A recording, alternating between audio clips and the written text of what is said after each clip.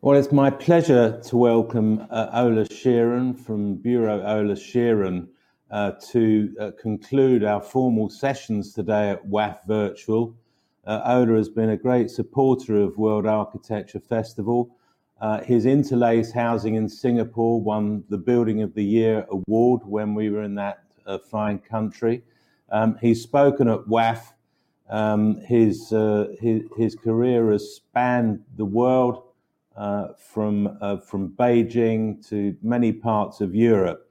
And I suppose if one were to try to summarize what he's all about, I suppose in the context of our current condition, there will be people who sort of kind of accept what's happening. They'll try and mitigate a little bit. They'll adapt as far as they can. But then there are others who will use these circumstances to rethink, to reimagine, and to radically transform. And I think it's fair to say that Ola would be on that end of the spectrum. So welcome, and we very much look forward to your presentation. Thank you, Paul. It's great to be back, even if virtually this time. Of course, this time has changed a lot for all of us. The virtual existence is maybe nothing so new to some of us. I think my life for the past 15, 20 years was dominated by it. However, then really for the opposite reason, traveling so much that all my communication had necessarily to be virtual with all the offices, all my collaborators. Now the communication is virtual because we can no longer be together. But what has lockdown life really brought to us? Many great challenges, many tragedies. It certainly also brought time to think. And I think it has brought time to realize what we really miss, that we once had, what was important to us. But maybe it has also made us think about the things that are maybe unnecessary, that we could live without, and things we maybe don't want to go back to, even if we could the day after tomorrow. And I think that's a very interesting question for me in the way we're facing the time and the reality now. And we are facing a reality, and a different one. But it's also really confronted us with realities that existed all along, and yet maybe we were just simply not so aware of them. There's one new reality that we all know, which is the Zoom or whichever other platform, the Zoom reality. It's all of us on little thumbnails on a computer screen. What I find so interesting about that is not purely on the human level, but actually as architects, if we were to look at this image and actually subtract everything human in it, there's still a lot left. And that's a reality that doesn't only exist since lockdown, that's a reality that existed all along. And it is the reality of the spaces we live in. And what I see here in the background is just one generic random image, but when you look at these backgrounds, you ask yourself if this is really the background you want to your own life, or if you would want to imagine a life with maybe a totally different background, with a different space, and with maybe a very different quality of life. And I think in that way, since all of a sudden we were confined to the spaces we inhabit, we realize how important not only the quality of life is as an abstract idea, but how important the quality of the space is that we inhabit, and what are those spaces, and what expectations do we have to the spaces. Now, there were many fast proclamations of what will change to space due to Corona. From the New Yorker, how coronavirus will reshape architecture.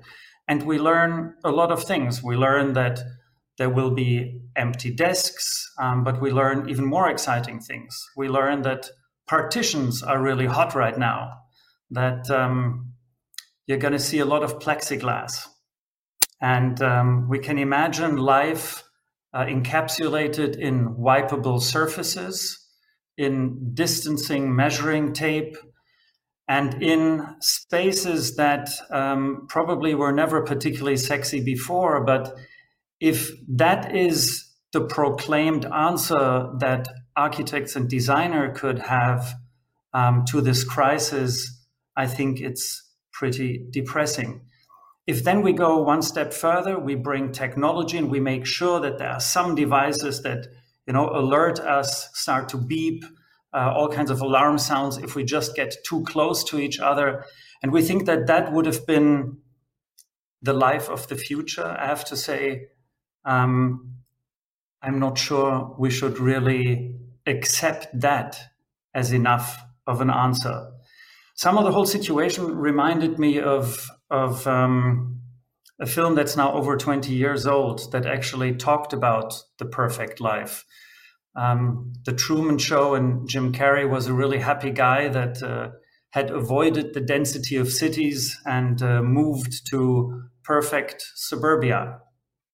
And it seemed that one thing that struck me when I re-looked at this image was how perfect that suburbia was, because actually every single person in that city was exactly socially distanced from the next. So it seemed to be the perfect model of the future of life, even in a social distancing environment. So what have we learned this year? That we need to stay apart. But already here, I also wonder who actually came up with the word social distancing. It makes us sound as if we're actually going to be totally asocial. I mean, actually, we're looking for physical distance from each other. I'm not sure we're looking for social distance. And I find already this misnomer kind of a tragedy, because I think it imbues psychological disaster to a point, and trauma, that I wonder if it was all the right thing to call it. And now, of course, as architects, we wonder, so what would architectural distancing look like, or urban distancing? What's going to happen to our cities, and what will happen to the face of architecture? And of course, it's not quite as simple as that, but what will be the face of buildings in the future because of that?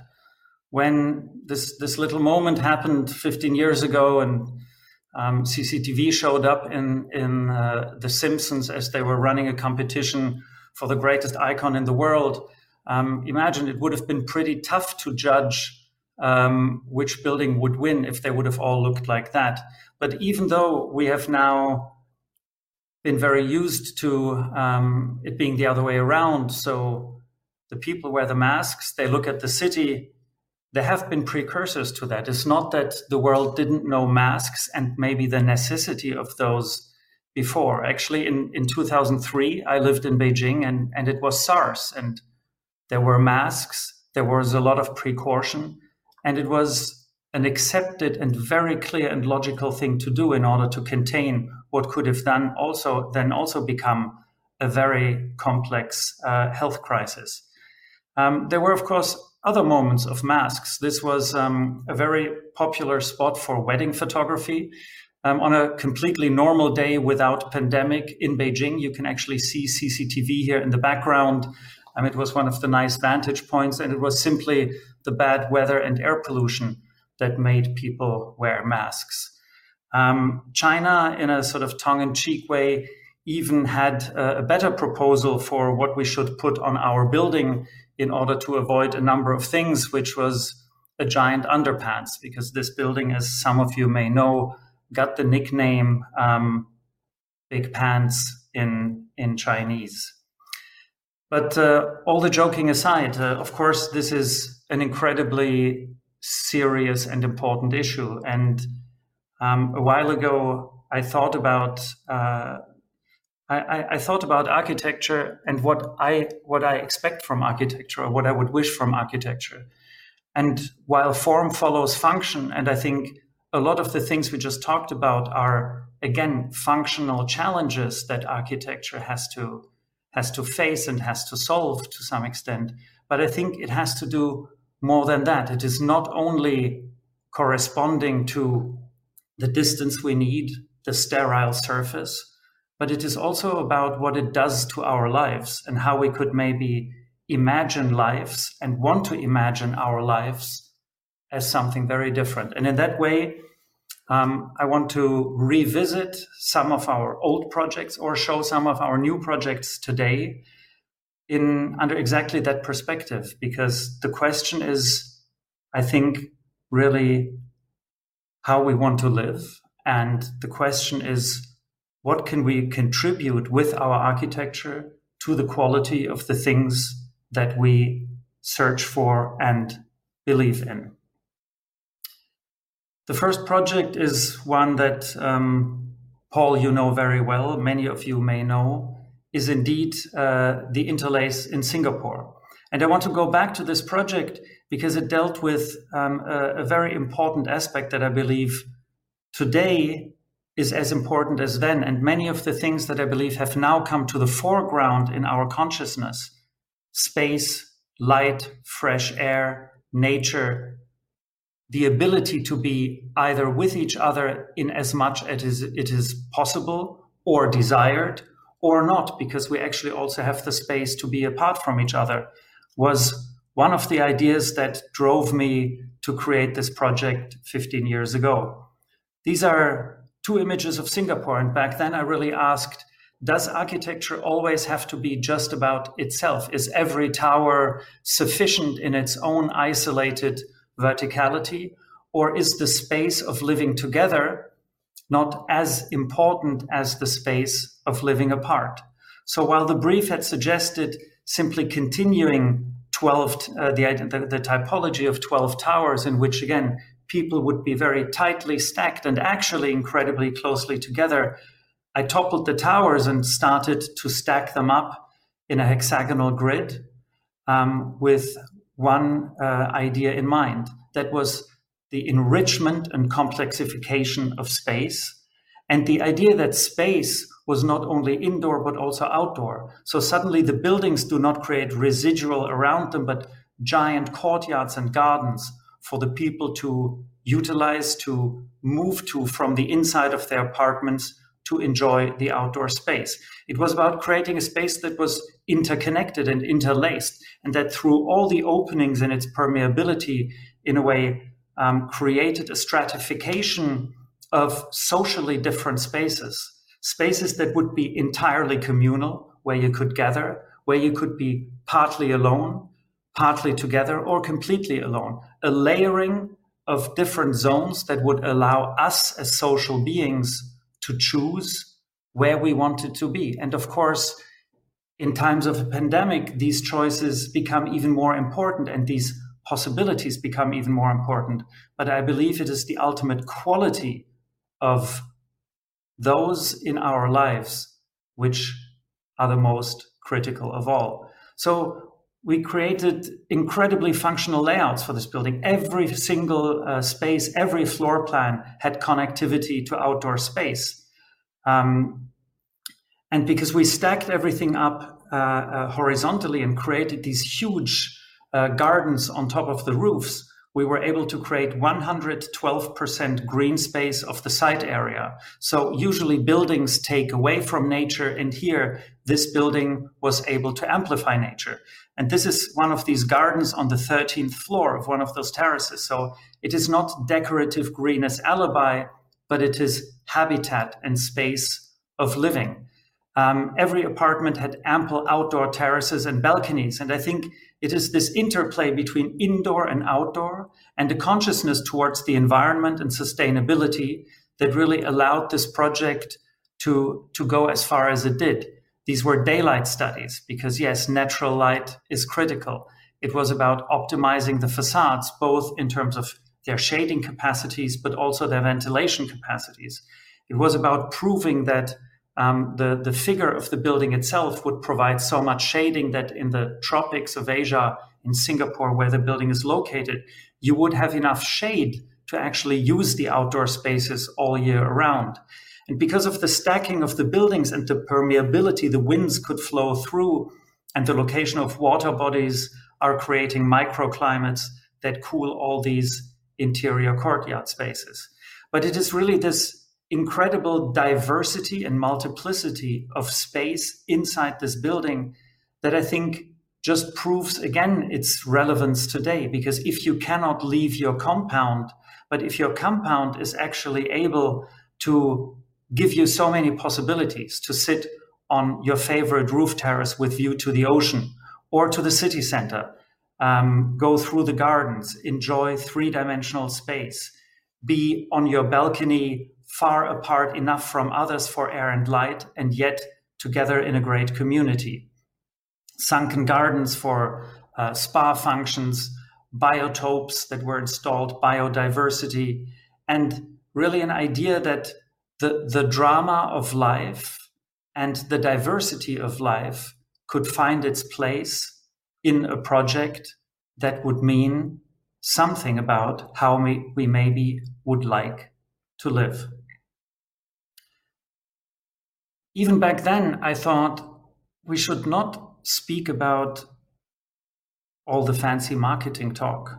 When I discussed with the client, I said, like, can we not talk about the very few really simple things that I think that matter to us? And I think these are the things that matter today in this time even more than ever. It is a connectedness to nature. It is a sense that we do live in a community, and how can we structure the community between the space of the individual on one hand and the space of the collective on the other.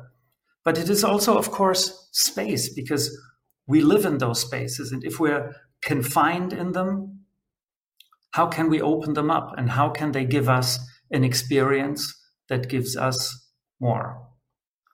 The second project to revisit here under the title Mute versus Communicative is that of a tower, and it is Mahanakhon in Bangkok.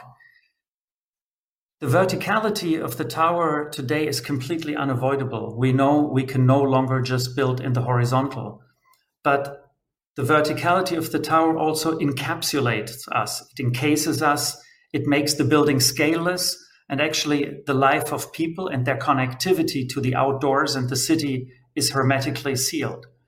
And already 15 years ago, I thought we had to change that. We had to break open the mute shaft of the tower and reveal the grain of human inhabitation, and do that not only to connect the enormity of a large tower to the small scale of the city around it, but really also to do that to create a three-dimensional and active space of living. And these are photographs of the finished building.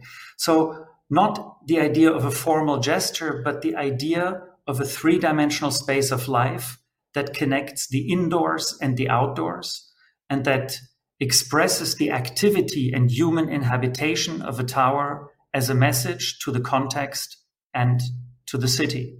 And you see here how each box is a living room, a bedroom, and each one of them creates a giant terrace. On the 70th floor of a skyscraper, you can have a 30 square meter terrace, something that buildings and towers up to that point 15 years ago simply didn't have or couldn't do. We developed a system, a very special system for the facade, where almost entire sections of the facade could open like garage doors in transparent, and create out of an enclosed space effectively an outdoor balcony and naturally ventilated environment. And the idea was to celebrate the life of the people, not to isolate them, but to connect them more directly, or connect them through their individuality and their actions that became part of the larger whole. Even the top of the building was surrendered back to the public. In a way, the freshest air probably you could get in Bangkok on top of the tallest building in town. We created an observation deck, handed it back over to the public, and it's become one of the most active spaces really in the city ever since. And you see this little frame sticking out at the top, which I call the sky tray. It is actually the entire width of the building pushed out with a giant steel beam, all covered in a glass floor, and that to celebrate the enjoyment of the city through the visitors. There was, of course, a little reference to one of the most powerful, I think, images of architecture under construction ever in New York in the 30s, which sort of you can see how difficult it is to translate time into a contemporary society. But what, of course, still works is the incredible thrill that a glass floor like that, exactly 1,000 feet above the city, allows you to have as something that enriches and celebrates the life we live in. These are pictures, most of them actually not taken by us, simply picked from the internet, as the building, of course, has become a magnet of memory. And I think it is less the question of Instagram or not, but I think it is the question of how a building can become part of the life of a city, part of the memory of a city, and part of the people that really live with it, inhabit it, and enjoy it. The third project that I think touches on another very important aspect, that of how buildings relate to the city and how do they relate to public space, and how do buildings either take away from the public space of the city or contribute to it.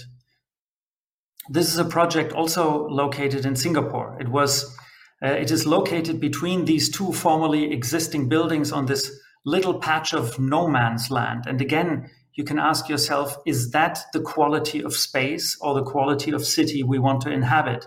Each building cares for itself, and no one cares for the context and the collective. The zoning regulations would have allowed us to build two monstrous volumes in between. Again, two pieces that simply don't care about what is around. But what I decided to do was to take these volumes and start to carve away from them, to basically cut out a series of urban spaces that I wanted to define in order to utilize the buildings to create public urban space and create buildings that would integrate their neighbors rather than deny their existence and in a way repair a completely broken context. And you see here how suddenly this new ensemble creates precisely articulated urban space, and a space that in return starts to, in a way, collect the energies, the urban energies of the public, the energy of the nature, of the winds, again, to create microclimates, collect winds, and cool those spaces. But very importantly, to conceive the building as a civic nexus, as a place where people would come together, congregate, and yet a place that would allow them to not do that in a completely constrained and isolated way, but through the idea of what I at the time called a liquid landscape, the idea of a permeable ground where people can walk multiple paths, where you can approach this piece of land from anywhere and cross anywhere. You could also, in times like these, easily not cross paths and avoid each other, because the space is simply conceived as one of freedom of movement and freedom of choices. And you see here the real built images of this liquid landscape, of the different levels and paths that permeate the entire site, that is 24 open hours to the public, that was not gated off as a community, but at the same time that gives so much space, light, and nature back to the public domain. Finally, a project in Europe, and I think equally important, not only the question, how do we create new cities, also what do we do with the old cities and the old buildings we have in our city. This is a project in Frankfurt, and it is actually the conversion of an existing tower from the 70s. You can see a very heavy, almost monstrous structure, completely enclosed, completely hermetically sealed from its environment. And we were asked to think about if a building like that, instead of completely demolishing it and building something new from scratch, if we could reimagine this structure in a different way and actually turn it into a space for living and apartments.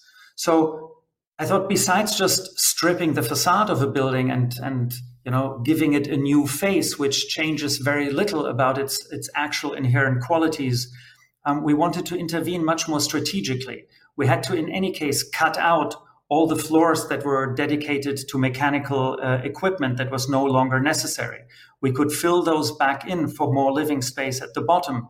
But instead of doing the same at the top, I simply sliced off the pieces that were no longer functional and gained the possibility to add a crown element. And then, because this building had this very interesting structural system of 4 mega columns with free-spanning slabs in between, I wanted to emphasize this openness and horizontality and sliced in what I call the panorama plates. So a system of horizontal slices that again establish a connectivity between indoors and outdoors, to fresh air, to the space of the city and the nature, with spectacular panoramic views that again a new built building in the same way could have probably never realized, and a building that I think again speaks of the desire to create a space for the quality of our lives as we inhabit it, or as the buildings themselves participate in the context of the city. And now from the city to nature. How can we integrate nature in the city and in our architecture in a more explicit way? And how can the space of nature become maybe a much greater asset to the buildings we do? This is a project located in Vietnam, in Ho Chi Minh City, and it will be the new landmark tower in their new district. The colorful area you see here is currently entirely vacant, will be built as what they say the new Pudong of Ho Chi Minh, and our tower will rise nearly 400 meters above the ground to proclaim the future of that urban environment. But instead of, and I said that before already, with the interlace you could see, or even with Duo, I do not believe in nature as a decorative element. I do not believe in making an architecture that has a bad, ugly concrete wall and then you try to stick a bit of green on it to hide the problem that you created. What I'm interested in is nature as a space of habitat and a space of living and a space that is inhabitable space. Vietnam has spectacular nature and a history of spectacular nature and the cultivation of that nature. We wanted to bring some of those elements as a core identity of this country into the city, and had this idea of mirroring part of the earth into the sky, and said, why should nature only exist on the ground, and why could it not also be lifted up to heights where it simply never existed before? So we created what we called a sky forest, a portion in the tower in which we recreate a really magical world of Vietnam's landscapes that connect and tell a story in combination with the public. Of course, this is public space, a viewing deck, amenities, restaurants, all combined. There will be a journey through these organic layers of landscape elements that suddenly inject into the architecture, again, a space for escape from your indoors, escape from your confinement, but also really the celebration of nature, the city, and everything around you. And of course, this idea does not only exist in the sky, it also comes down to the ground. The entire podium of the building is creating a giant terraced landscape of retail and entertainment areas, public functions that in themselves will inject a type of public space and a type of space both for density when it is allowed, but also for the escape from it as you can access all the various levels and terraces of this building at the same time. And thereby also this project really follows this idea of how we could improve the space of our life, and how we can use architecture, the city, and nature for the things we want to do. Finally, a new project, and this a different one because it's an office building, and it is about what will the future of work be now that we all work from home or from wherever we got locked down. And I think the answer to work can only be one that is not anymore about work only, that is about a combination of work and life. And how will we bring those two together? This is a project located in South China, in Shenzhen, adjacent to Hong Kong, part of a master plan of a super HQ area that is being planned. And it will be the headquarters for ZTE, one of China's largest technology companies. The idea of this building was really, how do we create a space that is so incredibly flexible that the work of today as well as the work of tomorrow, and we know actually not so much about where this will be going, that both can be possible. And one critical aspect was to go away from the typical problem of the tower of having a central core, a small perimeter of space, and then a curtain wall facade. We actually created floor plates that are the size of almost 2 football fields. So you have to imagine the scale of that building. And this scale simply allows us an enormous amount of flexibility in how we approach and plan that. We've developed almost urbanistic strategies for how you could create public zones, private zones, for how you can create plazas, alleys, and create a system that is about an interactivity between the place of more traditional work and the place of collective gathering and creative exchange. But it is also a system and a scale that, of course, allows for very efficient zoning. It can allow for clean zones, for arrival zones, for, if you like, decontamination zones, if that is necessary, which a normal building would greatly struggle with accommodating those. It is a building that has multiple points of circulation, multiple cores and elevator shafts, so that not everybody has to squeeze through one single access point.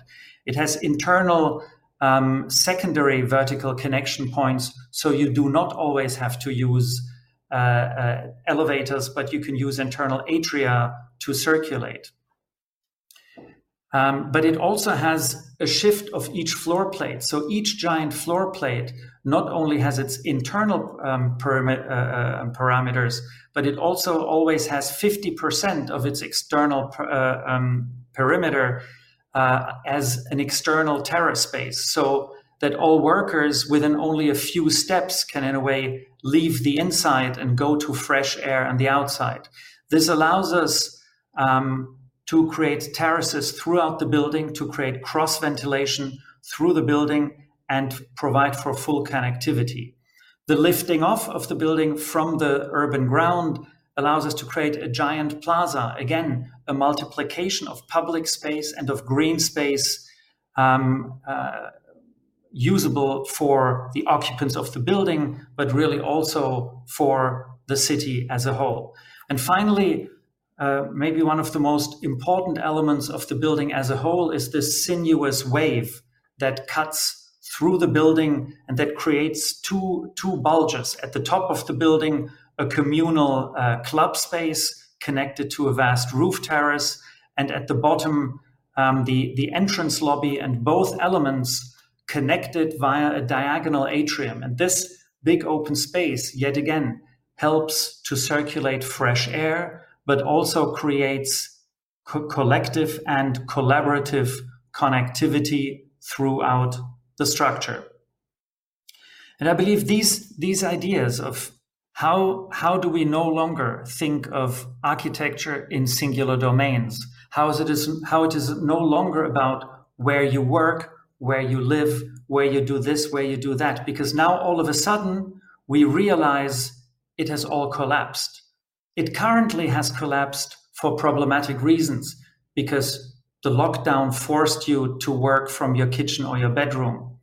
But in a way, how interesting if the spaces that we inhabit would really allow us to do those things. If it is no longer about singularities and exclusions, but if we can imagine spaces that are creative enough, fantastic enough, and maybe social enough to allow us to live those fantasies in real life. And I want to end with a project that, yet again, because all cinemas are closed, 8 years ago, I created a cinema that was about the idea of being in nature and with nature if you want to go and see the movies. It is a floating cinema in the ocean of Thailand near Phuket, Yao Noi.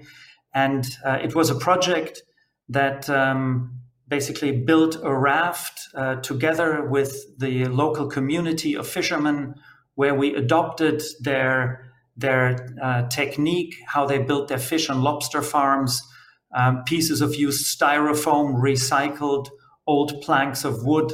And I taught them how to turn a system that was there for pure livelihood into a system that could equally cater to enjoyment and the quality of life. And we hosted a film festival while gently drifting on the waves of the ocean, watching movies that Joey Abichatpong and Tilda Swinton had curated, some of the first movies ever, a 1904 version of Alice in Wonderland.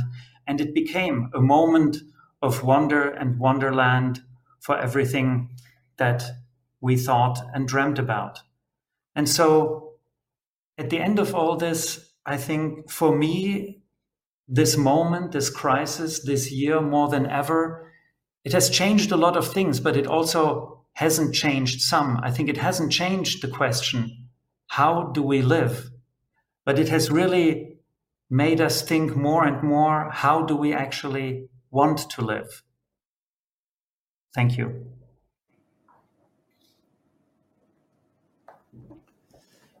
Ola, thank you so much for that rather magical presentation, if I may say so, and a very nice blend of past hits, if I could put it like that, and then some of your latest thinking. I'm struck by the kind of creative power you seem to derive from working in Asian countries. Is that because the concept of zoning never really applied in those places in the same way that it did in Europe? Is there something about the blend of activities which has triggered a response in you? I think what interested me so much about working in Asia was the fact that 20 years ago, roughly 20 years ago, when the big boom started, when Asia started to build, the interesting thing was Asia was aware of its own problem. It was aware of the fact that the way they had done things before would no longer work for their future. It was no longer applicable as a model to simply repeat the 80s, 90s hardcore housing blocks that were mass produced. And they realized we need to radically rethink what really matters in order to be fit for the future. And they wanted a future. And that was what was so exciting about it.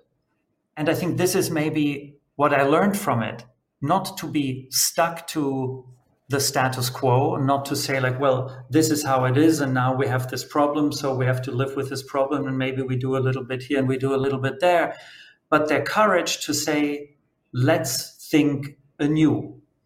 And I think now the whole world suddenly faces a problem. It's a different problem, but it's also a problem. It is that this pandemic has taught us that some things are simply not working the way they are.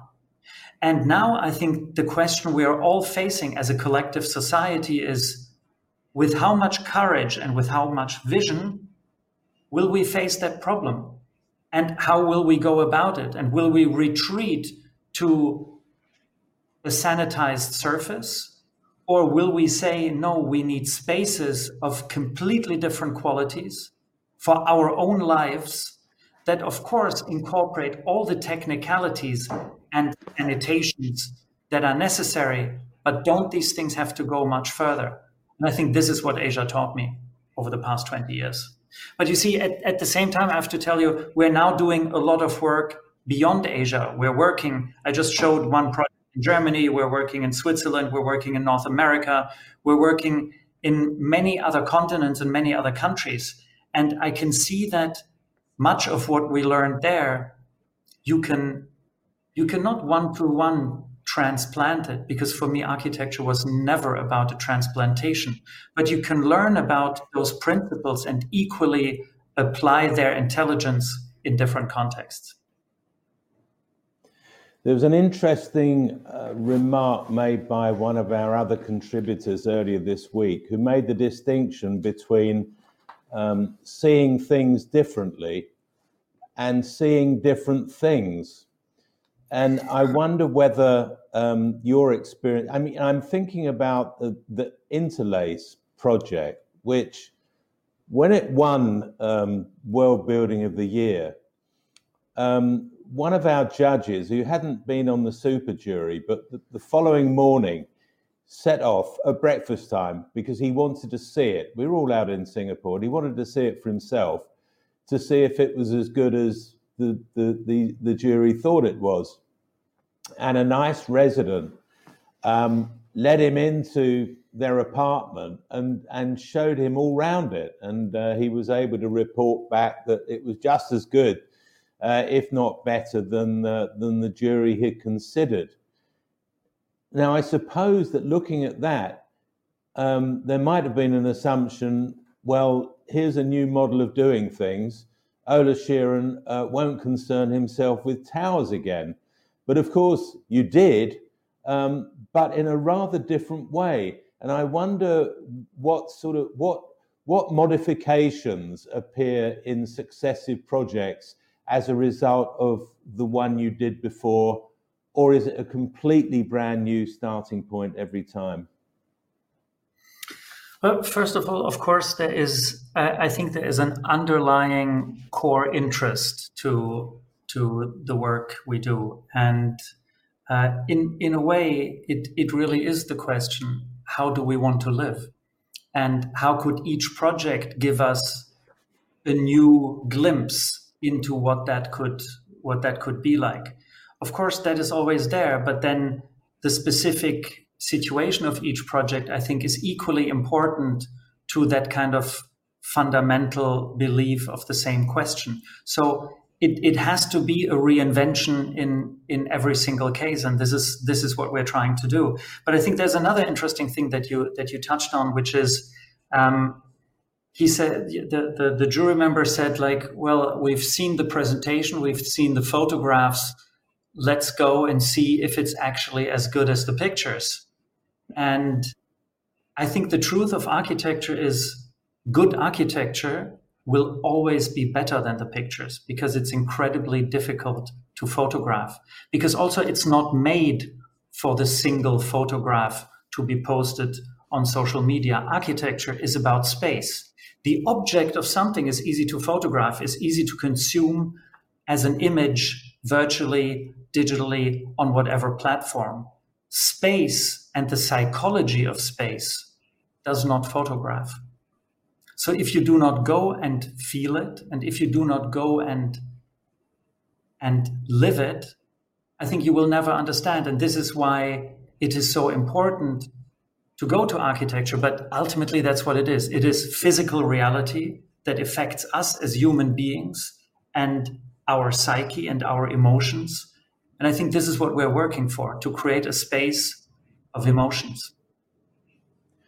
And I suppose that's particularly important in the way that you kind of blended, I think, increasingly the relationship between inside and outside space. So it's not strictly zoned. It may be one thing at one time and something else at another time. And in that sense, the open space starts to take on some of the characteristics of three-dimensional space, that even if it's not formally enclosed all the time, one could imagine that it is, or that the open space itself constitutes a form of interior. Yeah, it is this. It is both this aspect of hybrid nature between the two, or it's that gradient and transition between the two. Because I think one of the greatest things that architecture can give you is choice, is to be able for yourself to modulate how open you want it to be, if you want to be inside or outside, or if you open things a little part. Like in the Interlace, if you go to the ground into the theater courtyard, which is always full of people, or if you go into one of the roof terraces where maybe there are 5, 6 people playing cards and doing other things, or if you retreat to one of the most secret corners where no one will ever find you. And I think it is exactly that diversity and richness of possibilities that I'm interested in, because I think that is a quality for us. This sounds like the making of a manifesto. And have you thought about, or perhaps you have, formally making a proposition, towards a new 21st century architecture? Maybe it's time to come back in a couple of months, and we should present that. Very good. A final couple of questions. Anybody looking at your WAVE project in Shenzhen is, or some architects will be bound to be thinking to themselves, well, that's all very well because he has an unlimited budget and it's a headquarters building for a kind of probably a disruptive technology, very rich client, but how's that going to work with kind of ordinary developers and everyday buildings? Are your ideas transferable to low budgets? And I accept the Archipelago Cinema was undoubtedly a low budget project, but then that was very particular. But what about urban projects? So, talking about the Shenzhen Wave, of course, I have to. This project is, by the way, not built directly for ZTE, but actually through a developer. So there is a developer in between who is actually an incredibly cost-conscious entity that indeed brings all the controls that you are talking about. And like for many projects, there's always a challenge how to balance the ambition with a budget. But we have built all these projects, and I think you remember very well that, again, the Interlace is a great example because Interlace is not high-end housing at the top end of the pricing of the market. It was sold below the midpoint. It is not social housing, but it is sort of in between social housing and the mid-price point of what residential was selling for in Singapore at the time. So you could basically, a young family, 2 children teaching at university was able to afford to live there. And this again acts as a proof that not every idea, just because it's radically different, has to come at a huge price tag.